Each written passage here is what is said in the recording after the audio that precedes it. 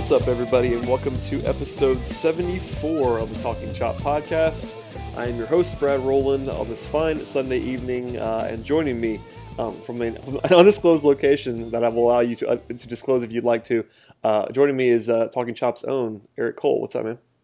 Hey, man, how are you? I am from the lovely state of Florida. Beyond that, I'll keep my current location secret, but it's we're on a bit of a trip to do a little bit of some wandering around, looking at some prospects. So it's gonna be a good time. On the grind, it never stops. Even though this is it's basically trade season, it's also prospect season, and obviously the big undertaking this week on Talking Chop, at least last week, I guess, as we record this, was the prospect rankings, which I promise people we will be talking about later on in the podcast. We're going to get to it, I promise. But let's talk about some Major League stuff first, just because the Braves just swept the Diamondbacks, which I was not expecting coming out of the All-Star break, but that's nice. I was frankly, you kind of hope for 2 out of 3, maybe get a little bit lucky against what's ended up being a really good team. But the Braves handled the Diamondbacks. There was a couple back and forth moments here and there, but it seemed like they pitched really well. Really had some timely hitting from a variety of different sources. Brendan Phillips is unbelievable this series, so it was a really good effort from the team. And getting back to 500 is a non-trivial thing, especially this late in the season. For sure. There's been a lot of discussion sparked by reaching 500, both locally and nationally, about just kind of what the Braves are at this point. But we don't even have to do that necessarily. It's just one of those things where it's just nice to have the Braves be semi-relevant into July. It's aside from trades, because the last couple of years it's basically been all right, trade market, and aside from that, it's been not been a whole lot about actual baseball. And right now, my guard is up in terms of how good this team actually is, but it's certainly entertaining. And to start the second half this way is very, very encouraging, even if it's just to sort of hang around the periphery a little bit for a little while longer, because I'm not sure I still believe this team is going to suddenly be a playoff team now, but it's definitely better than I thought it was going to be. And if you ask me what the record was after 90 games of the season, I would not have said 45-45. So that's fun. Yeah, and I think we'll know a little bit more once the Dodgers are in. A couple of these series against the Dodgers this month. This is a team that's basically steamrolling everyone right now. And if the Braves are 4-2 in those games or something like that, then maybe a different conversation can be had, because this is the toughest month for the Braves on the Braves schedule. I don't think it's particularly close. And if they can get out of this with a positive record, or or maybe even better than that somehow, then this might be a different conversation as we get towards the trade deadline. But for right now, it's a very pleasant surprise, and one that fans should be happy about. Yeah, these next 10 games are going to tell us a lot, for better or worse. Tough schedule, as you said, and just because that's all you kind of have between now and the trade deadline is about 10, 12 games here, and we'll see what happens. But barring some sort of as you said, sort of 6-4, 7-3 stretch here, I think there'll probably still be mostly sellers at the deadline, but we can talk about that in a second. In fact, one guy that's been brought up a whole lot in terms of even today was Jaime Garcia, who was very good in his start which was encouraging after a couple of rough ones. His ERA is still only a relatively unsightly 4.33, but a good start here. And there was a report, I believe, from the MLB, I believe it was MLB.com's New York Yankees affiliate, that said there were up to a dozen teams calling about Jaime Garcia, and the Braves were not quite ready to sell on him just yet. I'm not sure what that means necessarily, but do you think Jaime is getting to be more of an attractive piece on the trade market, and should the Braves be actively marketing him? Maybe. It just kind of depends. They're very clearly just going to be playing a little bit of hardball. They're going to wait until right up the deadline to get the best offer they can, and then kind of see if that's enough for them to jettison any hopes of needing it, or whether or not they need him in the rotation. Part of the problem is one of the more major league ready arms in AAA, Patrick Weigel, went down with Tommy John surgery. And so then it comes down to, if you were close enough to a playoff push, do you really want to get rid of a guy like Garcia and then bring up a guy like an Aaron Blair or a Matt Whistler, or even a guy like Lucas Sims? And is that going to be good enough for whatever your aspirations are? If you don't think you're going to make the playoffs, then maybe it makes sense to get what you can for Garcia, especially if you have a good offer, and then take your chances with a guy like a Lucas Sims or an Aaron Blair or a Matt Whistler, who are already on the on the 40 man or something like that. It's not surprising that he's garnering a lot of interest. He's going to walk after this year. So in terms of prospect cost, or whatever the cost is on the trade market, it's going to be less than the guys who are more cost controlled, or maybe who are highly regarded or have better track records in terms of injury or just success in general. But I I would be a little bit surprised if the Braves ended up keeping Garcia, but that would also mean that the surprising event of, hey, they actually had a really good run heading up towards the trade deadline, and they think they're in contention and they think Garcia should be a part of that. So I mean, I don't know. I mean, like I would it would depend on the offers. You certainly don't give them away, especially when you're kind of flirting with contention and the team's performing well. If I don't know if necessarily just giving him away is the right idea, but I also don't think in this trade market that you would be able to not get a palatable offer, if that makes any sense. Yeah, that's my thing. I mean, hearing the number of 12 teams that are interested in Omar Garcia, I can't imagine you're not going to get something of value for him if you want to.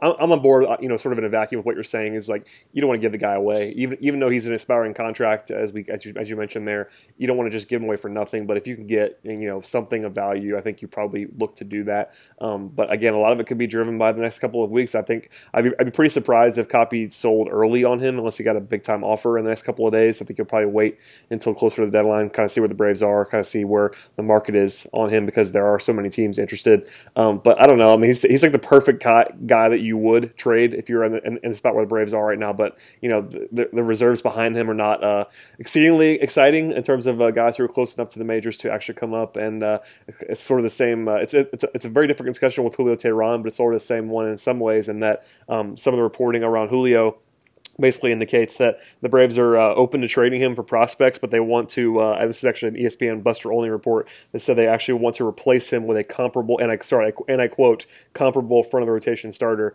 So basically they want to trade Julio and get a nice package, but then turn around and trade somebody else for a similar pitcher, maybe even a little bit better pitcher, I suppose. Does that make sense to you? It's sort of this overarching theme of like the Braves are sort of like towing the line between buyers and sellers, and they can almost do both at the same time.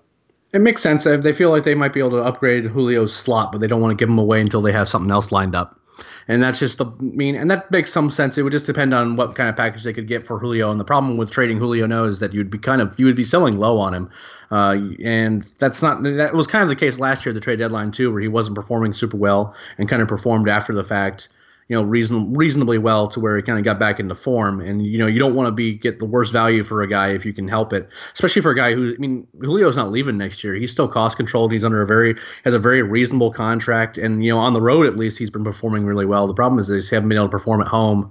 And there's not, you can talk about whether or not SunTrust Park is homer friendly or not, but, at the end, it just seems like he's not comfortable there. I'd read some things that he's not particularly comfortable with the mound there, and he's certainly leaving a lot of pitches square down the middle of the plate that are getting hit hard.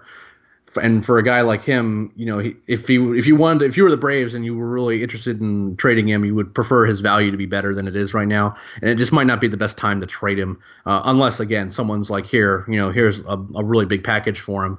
And I don't think they would be able to necessarily get a package that would be as good as, say, the White Sox got for Quintana.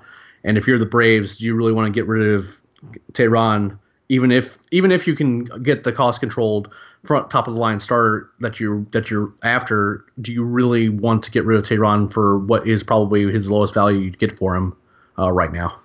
Yeah, that's my big thing. If you could still get if a team's ready to pay for Julio like they would have paid a year ago for him. Sure, but I don't really have much interest in selling low on Julio Teheran. I think he's a better pitcher than he has been this year. It's not like you're worried about his age. He's still a young guy who's under contract for a long time. So I understand both sides. If you get the offer that you want, then go ahead and do it. But aside from that, I don't think you need to sell him for $80 on the dollar just to do it. I think there's going to be a rebound coming at some point. That's there's some speculation there. There's obviously the worry that Julio's just now this guy, which is not a great pitcher, and that he'll further tank his value. But I'm willing to sort of gamble a little bit on that if I'm Copy in the front office. But I don't know. It's just sort of a weird setup because as I said before, like they're sort of towing the line here. Like it'd be pretty interesting if they sold on Julio for a package and then basically turned around and traded for Sonny Gray or something like that. And I'm not sure Sonny Gray is better than Julio Teheran. I know he has been at times, but Julio's also been better at times. I think Quintana is obviously off the market at this point. If you can go out and get Chris Archer, then sure, because he's I think pretty solidly better than Julio Teheran. But I don't know, maybe disagree. But I'm not even sure that Sonny Gray is an upgrade on Julio Teheran. It's just sort of a weird spot. Yeah, it's that. I mean, in terms of total value, it seems relatively comparable. So it's not, what are you trying to accomplish with the trade? I guess is my maybe. If Right. you really think Julio Teheran is trending downward, then maybe it makes sense, and maybe his value will never be higher than it is right now. But that doesn't seem like the best bet to me. I think he's just. I think you're right. I think he's a better pitcher. I think you're gambling a lot on Sonny Gray and relatively iffy track record with him. I mean, yes, he's been great before, but he's also been pretty awful before. So, again, when you're getting a Chris Archer, I mean, if you're trying to get a comparable package back in prospects for Julio that you're going to be giving up in Archer, you're crazy. So You're not going to do that. Yeah. yeah, I mean, like that. I'm not even sure if the Rays are even going to be selling either. Part of the problem is there's so many teams in contention that how are you going to pry away some of the things that you want from these teams when they're hanging around kind of like the Braves are. Yeah, for sure. And I don't know. There's probably more names out there that we just haven't heard yet that could be available. Those are the sort of the two primary ones now that Quintana's off the market. That would have been interesting for the Braves, and of course they were reportedly in the mix all the way to the end there, even with apparently the willingness to include Ozzie Albies, which was interesting, I thought, but not Ronald Acuna, which we can sort of bridge into some of that talk now if you're up for it. Sure. Did that surprise you at all? It didn't surprise me at all, but I'm wondering if that, and sort of you being the prospect guy that you are, does that surprise you the Braves would be willing to include Ozzie and not Acuna? Well, I mean, it just depends on the package, right? I mean, if like they wanted, like if the Braves are like, hey, what would you mean? My impression of these talks were that they didn't get as far. They were probably like the second place finisher, but like talks that included Ozzie Albies packages didn't get super like involved, and like there was like a hard offer on the table, right? And if the Braves are like, hey, would you take Ozzie Albies and two lesser prospects for Quintana? And the White Sox were even considering that, the Braves should have jumped all over that. Yes. But now if the White Sox were like, we want Albies and Ronald Acuna plus something else, No. the Braves would have done the right thing in running away. So you can't evaluate the willingness to get rid of a guy like an Ozzie Albies, who still is a prospect for a proven really good pitcher. And it depends on the package, right? I wouldn't be surprised if he's been included in a lot of different packages and trade proposals, but at the same time, it's not like they were going to give. It's not like a situation where the Braves were willing to give up Albies and three other top 100 prospects. But if it was like Ozzie and then like two guys in low A who are fringe prospects at best, those are very different things. And so I'm not surprised his name was in talks at all. And I think that what happened was the White Sox said, hey, would you give up Albies and Acuna? And the Braves were like, enjoy keeping Quintana or getting a better offer, because we've gone as far as we're willing to go. For sure. And I don't know. It's always funny to see the general reaction on these kind of reports. There's always the side of the Braves fans that just I think overvalue the prospects and might think that it's like unthinkable to trade even Ozzie Albies for a guy like Quintana, whereas there's the other side who's willing to sell almost at any cost. I don't know. It's always funny to me to see. I mean, there were White Sox fans who are like, so what do you think would be a fair price for Quintana? How about Acuna, Albies, Soroka, and Braxton Davidson? And they've lost their minds if they think that's what they're going to get for him. You know what I mean? But at the same time, I mean, it's always going to be it's going to be in the middle somewhere is probably what the realistic trade value is. And I think the Braves made the right decision, because I mean, Quintana's a fine pitcher, and they should have been talking to them about him. But they got a really good haul for that too. And I think it ends up working out for both clubs in that particular sense. But the White Sox got a good haul. They got a top 5 prospect in baseball, and that's not nothing. And I'm happy for the White Sox fans. I'm happy for the Cubs. I'm glad the Braves were not anywhere close to that sort of deal. Yeah, I mean, here's an interesting question for you. Would you, if you had heard that the Braves would have included Acuna, and not just Acuna, not one for one, but like if Acuna was the centerpiece of a Quintana offer, would you have been okay with that? No. That's what I thought. I just thought I'd ask. No, and it's why would I say that? I'm not 100% convinced that Quintana is what the Braves necessarily need right now, especially when you consider that you don't really know what you have in Acuna yet. Yeah. I'm not sure if his value has necessarily set himself. His emergence into like the top 10, top 15 prospects in baseball by, I think, most people at this point is fairly new, and I think that you don't really necessarily his market value has not been established yet. I would never say never to trading a guy, but in terms of like a Quintana trade, I mean, Acuna could be a piece that you could replace Nick Markakis or Matt Kemp, God forbid if you can get rid of either one of those contracts or either one of those players.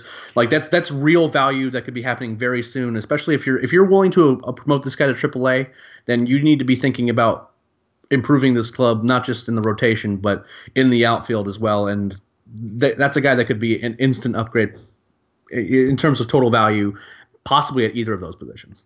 Yeah, I mean, anytime you're talking about a guy who is now a sort of a consensus top 15-ish prospect in baseball, who's 19 years old and is now in AAA, and it's a very small sample, but already led AAA on fire. It's like, I don't know, man. Like, I'd be pretty scared away by that. I think pretty solidly, I would be less worried about. I'm less worried about Ozzie Albies burning you in a trade. I think Ozzie Albies is going to be a good Major League Baseball player, but I'm not sure he's ever going to be the guy that's like this legendary bad trade that you've made kind of thing. Whereas if you trade Ronald Acuna and he becomes a top 5 player in baseball, which is like not inconceivable, that might just set you on fire for a long time.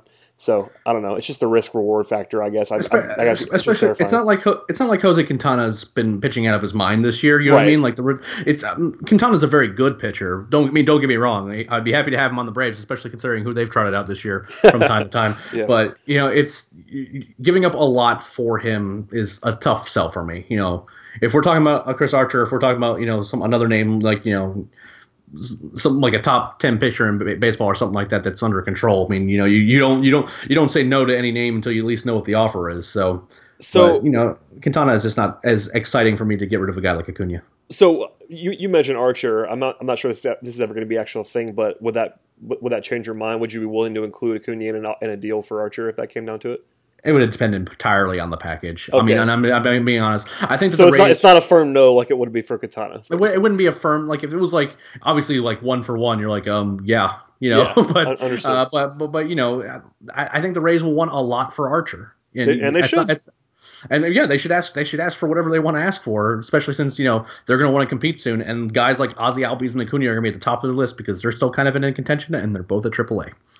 Yep. So, and I mean, sometimes sometimes what the fair price is and what a team should pay is not the same thing. You know what I mean? That's the market is what it is for, controllable young arms, and, either you're willing to pay it or you're not. And I just don't know if the Braves are necessarily at the place where they need to be. I think they need to figure out who they're going to be taking from this wave and who they want next. And there's being so aggressive for promotions right now. I think letting that settle in a little bit might be helpful for them before they make a big move.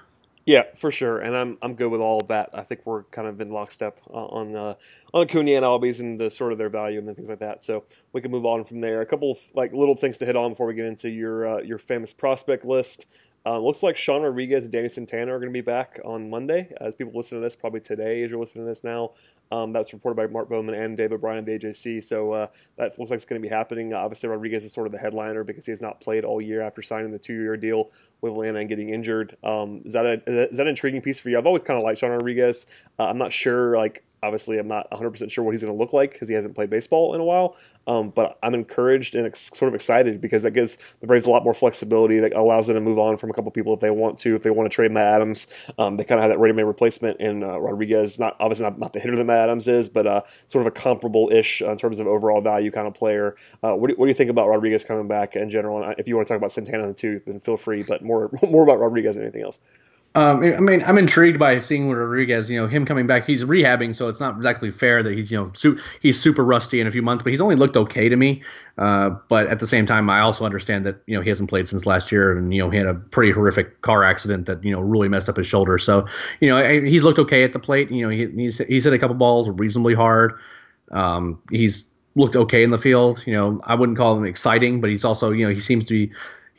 I think he's also trying to work his way back up the game speed. I'm a little surprised that he's coming back as quickly as he is. That seemed like that was a very realistic scenario there where he was going to miss the whole season. So him coming back this early is fairly kind of shocking. So I think people need to temper their expectations a little bit as to how good he's supposed to be, because it was kind of like this big deal where he went down with an injury and now he's coming back, and he hasn't played baseball in a long time, and now he's kind of rehabbing and trying to get back into the swing of things. So I'm happy he's coming back. I mean, and as for Danny Santana, he's raking down at Gwinnett right now. Yeah, he is. I mean, he went 5 for 5 the other day, and then had a good game today too. So if he can come back and be even better than he has been off the bench, which has been kind of hit and miss at times, These are all good things, especially for a team that's playing really good baseball right now. Before the All-Star break, they probably should have. They should have won 3 out of 4 against the Nationals, who's the leading the division, and then they just swept the Diamondbacks, who are one of the 2 teams in the wild card spot. If you can get Danny Santana coming back off the bench, performing well, and kind of a super utility guy in Sean Rodriguez performing well, those are both exciting developments. At the same time, might want to temper our expectations a little bit just to how much impact those guys are going to have, though. Yeah, that's important to note. And honestly, I'm not 100% sure what they're going to do roster-wise with both those guys coming back. You have Lane Adams is up right now. You have Jace Peterson up right now. I guess those would probably be the 2 most obvious guys to go down right away. I think so too. I mean, or they could go with a shorter bullpen potentially. Right now they have Jason Hirsch that just came up in Jason Mott's spot because Mott went to the DL with being bad. No, I'm just kidding. He's actually injured. But Jason Hirsch is back and interesting. I actually was going to ask about him just sort of in passing because he's a former, hilariously a former quote unquote top Braves prospect because he was for a little while there. Is that a guy who people should care about at all? Obviously, he's been up and down a couple times this year, but I think people just in general kind of have just forgotten about him existing almost, and that's kind of reasonable based on the system kind of being overhauled now. But is he somebody that's still interesting because he's still fairly young? I'm not particularly interested. He was drafted as a starter, and he was supposed to be a college arm that was supposed to move quickly, and then couldn't get past Double-A as a starter. He would not pitch well, especially later in the starts. Doesn't really have the secondary offerings aren't very good. Had a big time fastball. It's okay. It's okay now in terms of a fastball with life and things like that. I mean, I think I could see him as kind of like a middle inning reliever that won't be embarrassing. But he's not like a high upside guy or anything like that. And I don't think he's even probably in the top 5 relief prospects in the system right now. Which is wild to consider. But yeah, I think I'm probably with you on that. Lastly, Aroldis Vizcaíno is apparently going to be coming back this week, at least if he gets through a rehab appearance unscathed. That's obviously interesting because he has a very, very good arm, and I think it'll be interesting to see what the Braves do in his with that roster spot. Could be Hirsch going back down. That'd be an easier way to do it. They could also get rid of Ian Kroll, which has been kind of bandied about because he's been really bad this year. Aroldis, he has been quite bad. Yeah, I don't know. Aroldis is always interesting because I think people think he's probably better than he actually is. But in the same breath, he's a lot of fun. So something to keep an eye on. I'm not sure if you have a take on anything, just worth getting it out there. That's just news perspective. There was a little bit of buzz. They actually come back on Monday. That's not going to happen according to Mark Bowman. He's going to do at least one rehab appearance, but could be back later in the week, and that would help the bullpen if he's healthy. We'll see. Yeah, I hope that Kroll's not pitching in the bullpen a whole lot longer. Every time he comes in, it seems like bad things happen. Viz has also been a guy who's been targeting in trades before, and before he got hurt, he was at least garnering some interest. So he's a guy that at least people are going to be mentioning in trade rumors quite a bit. So it'll be interesting to see kind of what the Braves do with the bullpen because the pieces that you don't want in there aren't going to be desirable by other teams.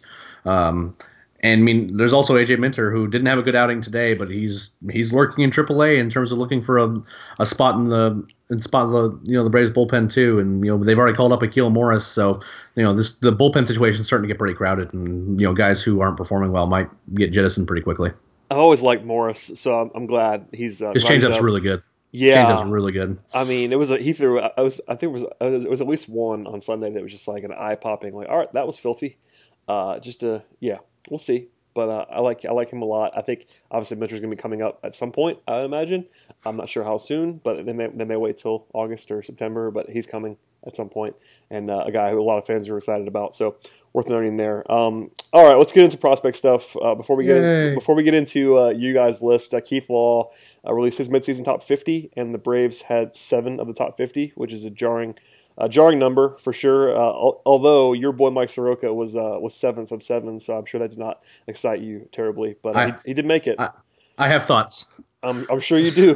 Please share any of them that you would like. I do like Keith Law. He likes the site, and I'm a fan of his work. But I knew you'd agree with. I knew you would not agree with that particular one, at least. Well, Keith's coming around. Let's be clear on this. First, obviously we agree with him. Acuna is the top prospect in the Braves system. That's where we had him on our list. Still not. the difference is opinion on where Albies is and where Allard is. We have there's definitely some shuffling. Soroka was not a top 100 prospect on Keith Law's list, and he didn't even have him as a top 10 Braves prospect this in the preseason. Ooh. Yeah, he saw him as a guy with a low arm slot and a slight frame. Now this is a kid who's 6'4", 220, which I'm not really sure. There was clearly some miscommunication as to what Soroka was and is, but he's clearly coming around. He said he had some nice things to say about Soroka in his performance in the Futures game. Was throwing where he was throwing the ball pretty well. I don't think he's still a big fan of like Mike's arm slot, and he seems to think there's some stiffness to delivery that I don't necessarily agree with. But this is actually a Soroka at 49 here represents a pretty big jump for where Keith thought of him before the season versus where he is now. So I don't think he's it's, with prospect lists in general, just a constant state of reevaluation, and at the end of the day, Colby and Soroka have both performed extraordinarily well at a level that we don't really see out of 19-year-olds at Double-A. So these are all fine rankings. I have reasons for putting where you put Wright, who's just been drafted and hasn't played a game of professional baseball. That's I don't even know where you would begin to even think about how to do that. And I understand the difficulty in getting all those things right. Him being high on Johara is something that we're sort of coming around to that level of thinking too, because he's really good. So all these guys deserve to be in a top 100 for sure, and having them all in the top 50 is really exciting. Yeah, you can't argue with 7 in the top 50. It's one of those things where the order's really good. The order's always the order is always interesting, but yeah, imagine, you remember this finally, 3 or 4 years ago. Imagine the Braves having even like 2 of the top 50. Now they have 7. Really bad. There was a lot of Todd Cunningham in my life back then, and I'm those days are over. And Jason Hirsch and J.R. Graham, the legend himself. Anyway, yep. Always fun. That was not a fun time. Always fun to reminisce. All right, let's get into your list, and I'll let you pimp everybody that worked on it, because it's fantastic as always. I will say that before you have to, but a must read for Braves fans that want to be familiar with the system. It's a lot of fun to break this stuff down, and as someone who doesn't do this all the time, I rely heavily on you guys. So your work is appreciated for sure. I guess we could start with the new number 1. I think people have probably read it by now, but I guess we can probably give it away. I think you already did, at least in passing earlier, that Ronald Acuna is number 1 on the list. Yeah, and I think that some people took that as we were a little lower on Albies. And certainly a lot of people have said things about Albies that may have made it seem like they're lower on him. That's partly because some struggles here. Well, your hatred of Albies is long documented. We've just grown. You've been trying to trade Albies since before he could. He was of legal voting age. But the knock on him, even from like Baseball America and guys like that, was that his swing from the left side, he's not been able to drive the ball, and I think some of that was from the injury. His swing was kind of messed up a bit, and his numbers were okay. But they weren't normal Ozzie numbers. But what's been happening over the last month or so is that he's kind of got that sorted out, and he's really starting to drive the ball. He's hitting really well right now, and even the Baseball America guys acknowledge that we start on our list well out before we release it, and we use that scouting information that we have to make it. If we had our the scouting information from now, we might have done things differently and had him ranked higher. And I'm sure Keith does the same thing. I'm sure Eric over at Fangraphs does the same thing. So these aren't him being ranked in the 30s as opposed to like a top 12 prospect like he was, isn't something that makes me that upset, because I don't necessarily think that these are like huge downgrades in what people think he is. There's just some questions that were raised and they were valid. It's just how highly we think of Acuna. This is a guy who's top 5 exit velocity or barrels in the minor leagues, is crushing the ball, hitting, stealing 30, 40 bases before the All-Star break, hitting for average, been promoted 2 levels now, hitting for power, and the power is silly. You see him hit these home runs and you think, oh wow, that has a chance. And then all of a sudden you see a center fielder looking straight up and the ball's 40 feet over his head as it goes over the batter's eye. And you're like, wow, he really got a hold of that one. And the Futures game was really eye-opening. He's has a real arm out there when he really wants to uncork it. I think he had one throw to home that was like 97 miles an hour. What else do you want from a guy? He's hitting for average, hitting for power. He runs like a deer. He runs often. If anything, he's a little too aggressive. He works counts. You can't beat him in the strike zone. He has a hit tool. He has real power. He's everything you want in a prospect, and the Braves should be. The Braves are exceedingly lucky to have him, and this is a guy who could easily be one of the top among like the top 3 prospects in baseball by the end of the year. Yeah, I mean, I don't think it's controversial at all, to be honest, to have No. Acuna there. And that's not. I mean, I think we say that my hatred of Albies is tongue in cheek, and I think he's still a very good prospect. Well, we had 2 guys that did vote for Albies over Acuna, and that was and that's track record, right? That's just like, I mean, it's 1 and 1. These are both perfectly reasonable prospects. You know what I mean? Like, these are perfectly acceptable guys to have as number 1. And it was really, really close. I think that only Gaurav is the guy who is currently ranking Albies over Acuna, and I don't think that's necessarily a super confident thing. And it's just, coming down to, being that track record of performing well in the high minors and doing what Albies has done over the course of his career versus what Acuna has done. But again, you won't get arguments from us either way, but I feel like Acuna being the top 1 is pretty safe right now. Yeah, I mean, that's what I would do, and that's not because I think Albies is bad. It's because you think he's bad, Brad. It's not. It's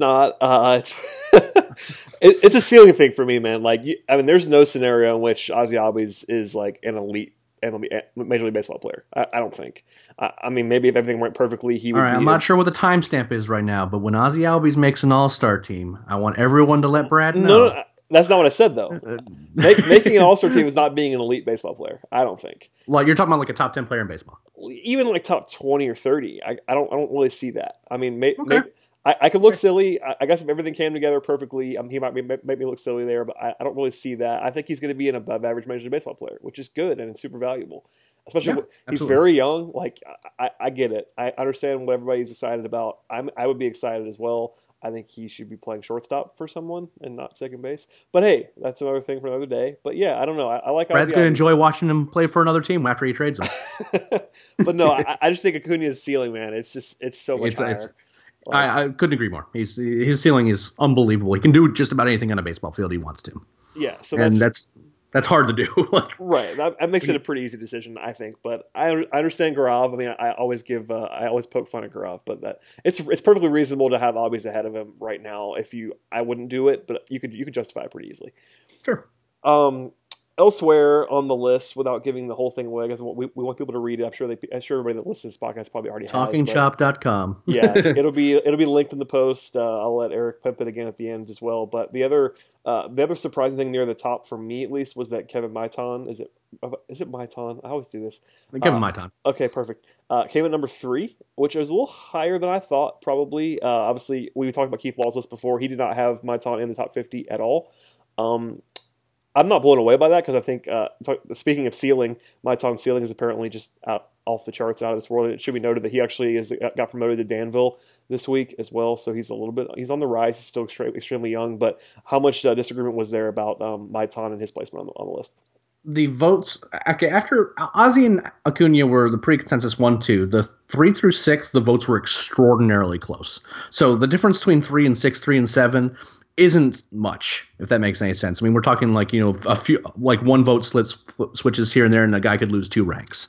It's just that we had to break ties. There's a lot of things going on with that. So that said, if you believe half of the scouting reports that are coming out about Maitan, especially when he was like, just what he can do just on the baseball field, we might be ranking him too low. So it's one of those things where it's a matter of ceiling. It's a matter of there's just so many scouts who just rave about his ability, a strong arm, off the charts, raw power, real field hit, swing, switch hitting guy, should be able to play in the dirt, but if not, his bat will play anywhere. If half of the accolades are true, it's again, this is a guy who could pass even Acuna if you can really start tapping into that. That said, he's really, really young. So if someone wants to get more information about him before they start taking the leap, you won't find any arguments from us. But Matt in particular is really in love with Maitan and what he's able to do on a baseball field.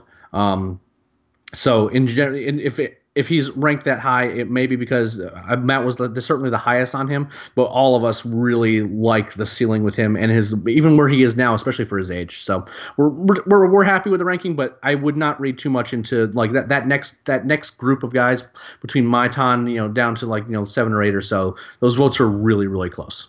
That makes sense. I mean, and again, I'm a big ceiling fan, so I have no I have no qualms with having the guy with all the stuff that you talked about. The scouting reports on my time are off the chart. So, lead into that. If I'm that's going to be my philosophy. I'm not a prospect expert by any means, but if you told me guys are similar overall grades, give me the higher ceiling guy over the lower ceiling guy. Just pretty much always. That's just my philosophy, and it always comes down to philosophy on this kind of stuff. But it surprised me a little bit. I was not appalled by it by any means because he's that kind of monster prospect.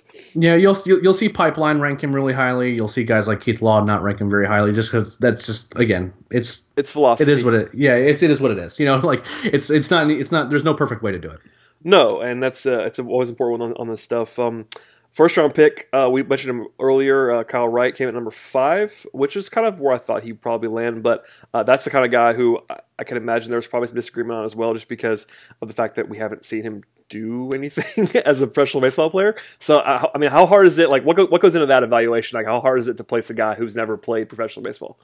I mean, it's extraordinarily difficult. We just have to trust that Matt had watched a lot of Wright, and kind of having him inform our decision making. We just did our best to kind of put a future value on him the best we could, and it was kind of in that 65 range. Probably 60 is the fair, and in which case that puts him in the top 5. And he could be the best prospect in the system. It's just, we need to put our eyes on him and kind of get a sense to kind of who he is and how he's going to perform against professional hitters. Fortunately, it looks like we're going to be able to do that soon. And we felt comfortable with that ranking based on the information we have, but I mean, there'd be a wide range of outcomes based on what it is right now. Again, that's just kind of our initial thoughts, and that seems right. And I guess it's a relatively close to the industry consensus, so we're happy with that. But at the same time, it's something that's a very fluid, and it's certainly not something we're locked in on for the future. Yeah, for sure. And I'm gonna let you sort of tell me anything else that jumped out to you. But one thing that not that it surprised me was seeing Alex Jackson as high as he was at 13. A guy who I'm always interested in catchers who can hit, and I'm not sure the defense is there. And you guys touch on that in the post on Jackson being at 13. But I was pleasantly surprised to see him so high. What have you seen from him? And is that such a generation where you were personally as excited about Alex Jackson as everybody else, or was that one where you were lower? We're all around the same area. The power came back. I mean, he's already hit a career high in home runs, and we're only halfway through the season, so that's a definitive plus. And it makes me feel like even if catching doesn't work out, that if you had to move him to the outfield, that the bat would play. The problem was like they moved him to the outfield and then he couldn't hit anymore, and that's just not what you want to see from a good prospect at all. Catching, it's still something he's working on, but I hear from pitchers and I hear from people who watch him that he's not a disaster back there, and he receives the ball well. Is he going to do things that mess stupid mistakes or silly errors here and there? Sure. I mean, there's going to be some pass balls from time to time, but at the same time, because he's still getting used to catching again. But no one has said this is never going to happen. Which for a guy who's been this far removed from catching, that's frankly kind of remarkable, and it speaks to just how his talent level. But I feel more comfortable in his bat now to say that if it weren't to work out with catching, that he could still make it to the majors, if that makes any sense. And that's kind of where we all are. It's still a wait and see. If he ends up cratering again, he had to miss some time with an injury. He got hit by a pitch, and it really kind of took him a while to come back from that. Until after the All-Star break, but he's come back and he seems like he's come rounding in the form now. He hit a home run today. He's a very interesting bat for sure. Whether or not he sticks a catcher, I hope so. And there's things to like about him back there. But he's still a work in progress. He's certainly not like going to be jumping to AAA anytime soon. No, I just thought it was interesting. Definitely, I mean, with as bad as a catching position has been in the minors for a long time, good to see a guy who, if he can stick there, the bat plays in a huge way. It looks like we'll see. But the power, you mentioned the power coming back. That's very, very encouraging. Two other guys that I'll hit on real quick before I let you do anything you'd like to. Drew Waters coming at number 18, and Kyle Mueller not being in the top 30, which is not even an indictment of him. It's just kind of a wild scenario to think about him being a top 50-ish pick last year and not being in the top 30 in the system. Drew Waters at 18, based on, well, if you were to ask Gaurav right now, You would really have to fight him to keep him out of the top 10. It's always Gaurav, isn't it? It's always Gaurav. No. There are outliers in all of us. I'm just kidding. We actually put our personal rankings in the final post, the 1 through 6, so you can see where all of us had all of our guys rated through 30. I didn't do go. Some guys went further than 30 than others, and we did some things to resolve some ties. And it's not a perfect composite in some respects, but we all really enjoyed what Drew brings to the table before the draft and after the draft. All he's done is perform really well at the GCL, and getting promoted to Danville as quickly as he did is doing a lot of really good things. 5-tool player, has really potential on both sides of the plate, can really drive the ball, can run, has a really strong arm out of outfield, and he's showing all those things in the field right now. That's the difference. Some guys like the power, you don't really see it in games, but he's already cracking home runs, he's already cracking doubles, and he's already stealing bases, he's already throwing guys out at second and at home, and he's already hitting, and he's hitting really well. These are all really positive developments. I would imagine that he would be higher than 18 by the time we do this next list. Which is what you want to see, obviously, when the guys get drafted. So. And as for Kyle Muller, we did not get particularly good reports out of spring training on him from multiple sources. That said, at Danville, he's been performing really well. We had reports his velocity was down and his mechanics were a little bit messed up. But it seems like at Danville, he's kind of gotten that velocity back to where it was. And he's performing well there, too. So just because he's outside the top 30 now doesn't mean we hate the guy or anything like that. It's a very fluid situation, especially in those last 10 slots or so. He could easily jump back in. It's not necessarily an indictment on him. It's just more of the reports we got on him weren't particularly good. But now that we've seen him in Danville a little more, if he can continue to hold up and, we continue to get good information about him, then, that could certainly change. Yeah, I just think it's not even that you're like too low on him or anything like that. I just think it's a pretty positive indictment of the system when you're talking about a guy like that with the draft investment 13 months ago being that low on an org list. It's pretty crazy in a good way. So we try to be on that side of crazy for sure. Yes. Was there anything else you wanted to hit on in particular that you had takes on? Obviously, the overarching theme is that everybody should go out and check out. I believe are there 6 posts in total. There are 5 posts and then honorable mentions. Is that right? I believe that's yep. Right. Garrett did an honorable mentions post, and then there's 5 other posts, 6 guys per. No particular takes. A lot of interesting. You might find some things that are interesting. Including that Mike Soroka is our most highly rated pitching prospect and that the top 3 guys in the system are not pitching prospects. Which is nice, right? You asked me for some bold predictions at the beginning of the year as to what in terms of our farm system, and I said that the top 4 guys could be position players. 3 of those players I mentioned are at the top now. I need Junior Severino to keep doing what he's doing down in rookie ball and jump a bunch of spots. Not sure if he's going to get there, but there's a lot of position player talent down in the system. But if you want to read the list and with write-ups on all the guys, Matt Powers, Gaurav Vidak, and Garrett Spain all really did an amazing amount of work to get the list out. But that's at talkingchop.com. There's a link to where you can get to from the front page where you can go and look at all the profiles, including the honorable mentions list, where you can kind of see who just missed the cut. And that's certainly not a complete list either. All those votes are really close. We had a lot of fun doing it. We're also really tired from doing it, so we're going to enjoy some baseball and some scouting this week. And try to see some of these new guys and just overall just kind of relax a little bit this week. Yeah, it's that time of year where you guys have to be breathing a little bit easier now that the list is up, and you definitely earn a little break, even though it's not necessarily a pure break since you're doing baseball things, but it's at least not grinding and writing and doing all that fun stuff, so that's a little bit better, I would hope. Yeah, it's only recapping 6 minor league games a week now. It's a day now. It's not, it's... That's it, right? The grind never ends. I'm with you all the way. I know I can speak for myself in saying that I appreciate you guys immensely.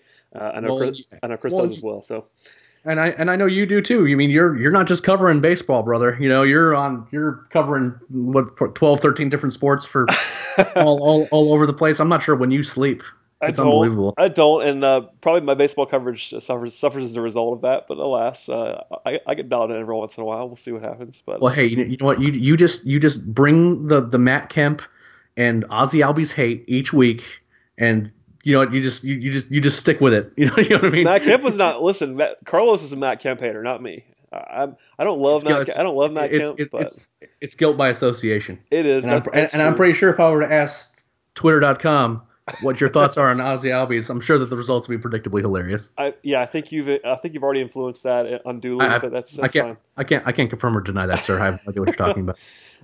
Yeah, well, there you go. That's what we do here on the podcast. Well, thank you, Eric, for joining me from Florida. I appreciate you doing it at this late hour on a Sunday after driving all day. So you're a hero in my book, my friend. Anything else you want to get out there, feel free. But if not, we'll get out of here. No, I will leave you be, sir. Just basically, if anything is written by BT Rowland on Twitter or at any site, you guys should be reading it, even if it's not on baseball. Brad does an absolutely great job. I honestly don't know how he puts all the content out that he does and survives doing it. It's unbelievable what he does. You guys love and appreciate Brad, but make sure that you let him know on a daily basis that Ozzy Albies should not be traded.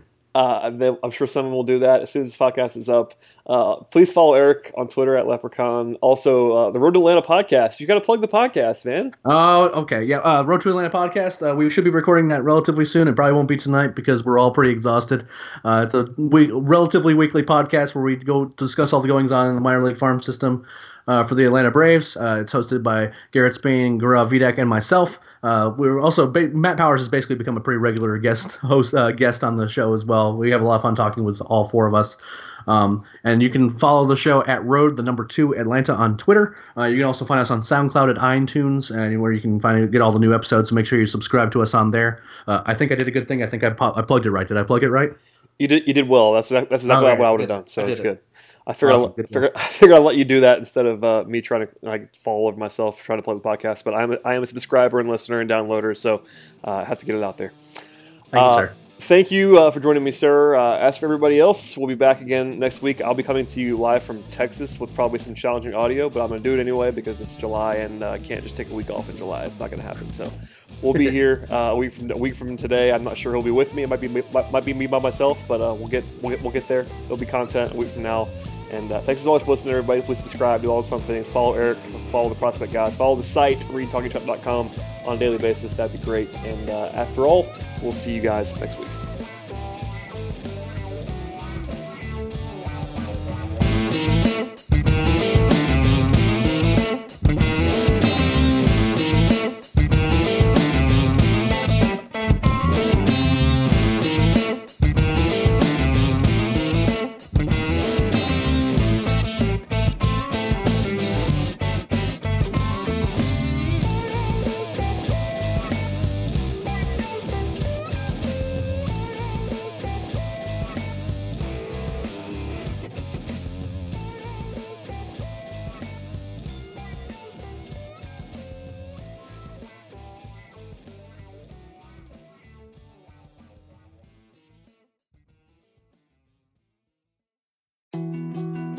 More to-dos, less time, and an infinite number of tools to keep track of.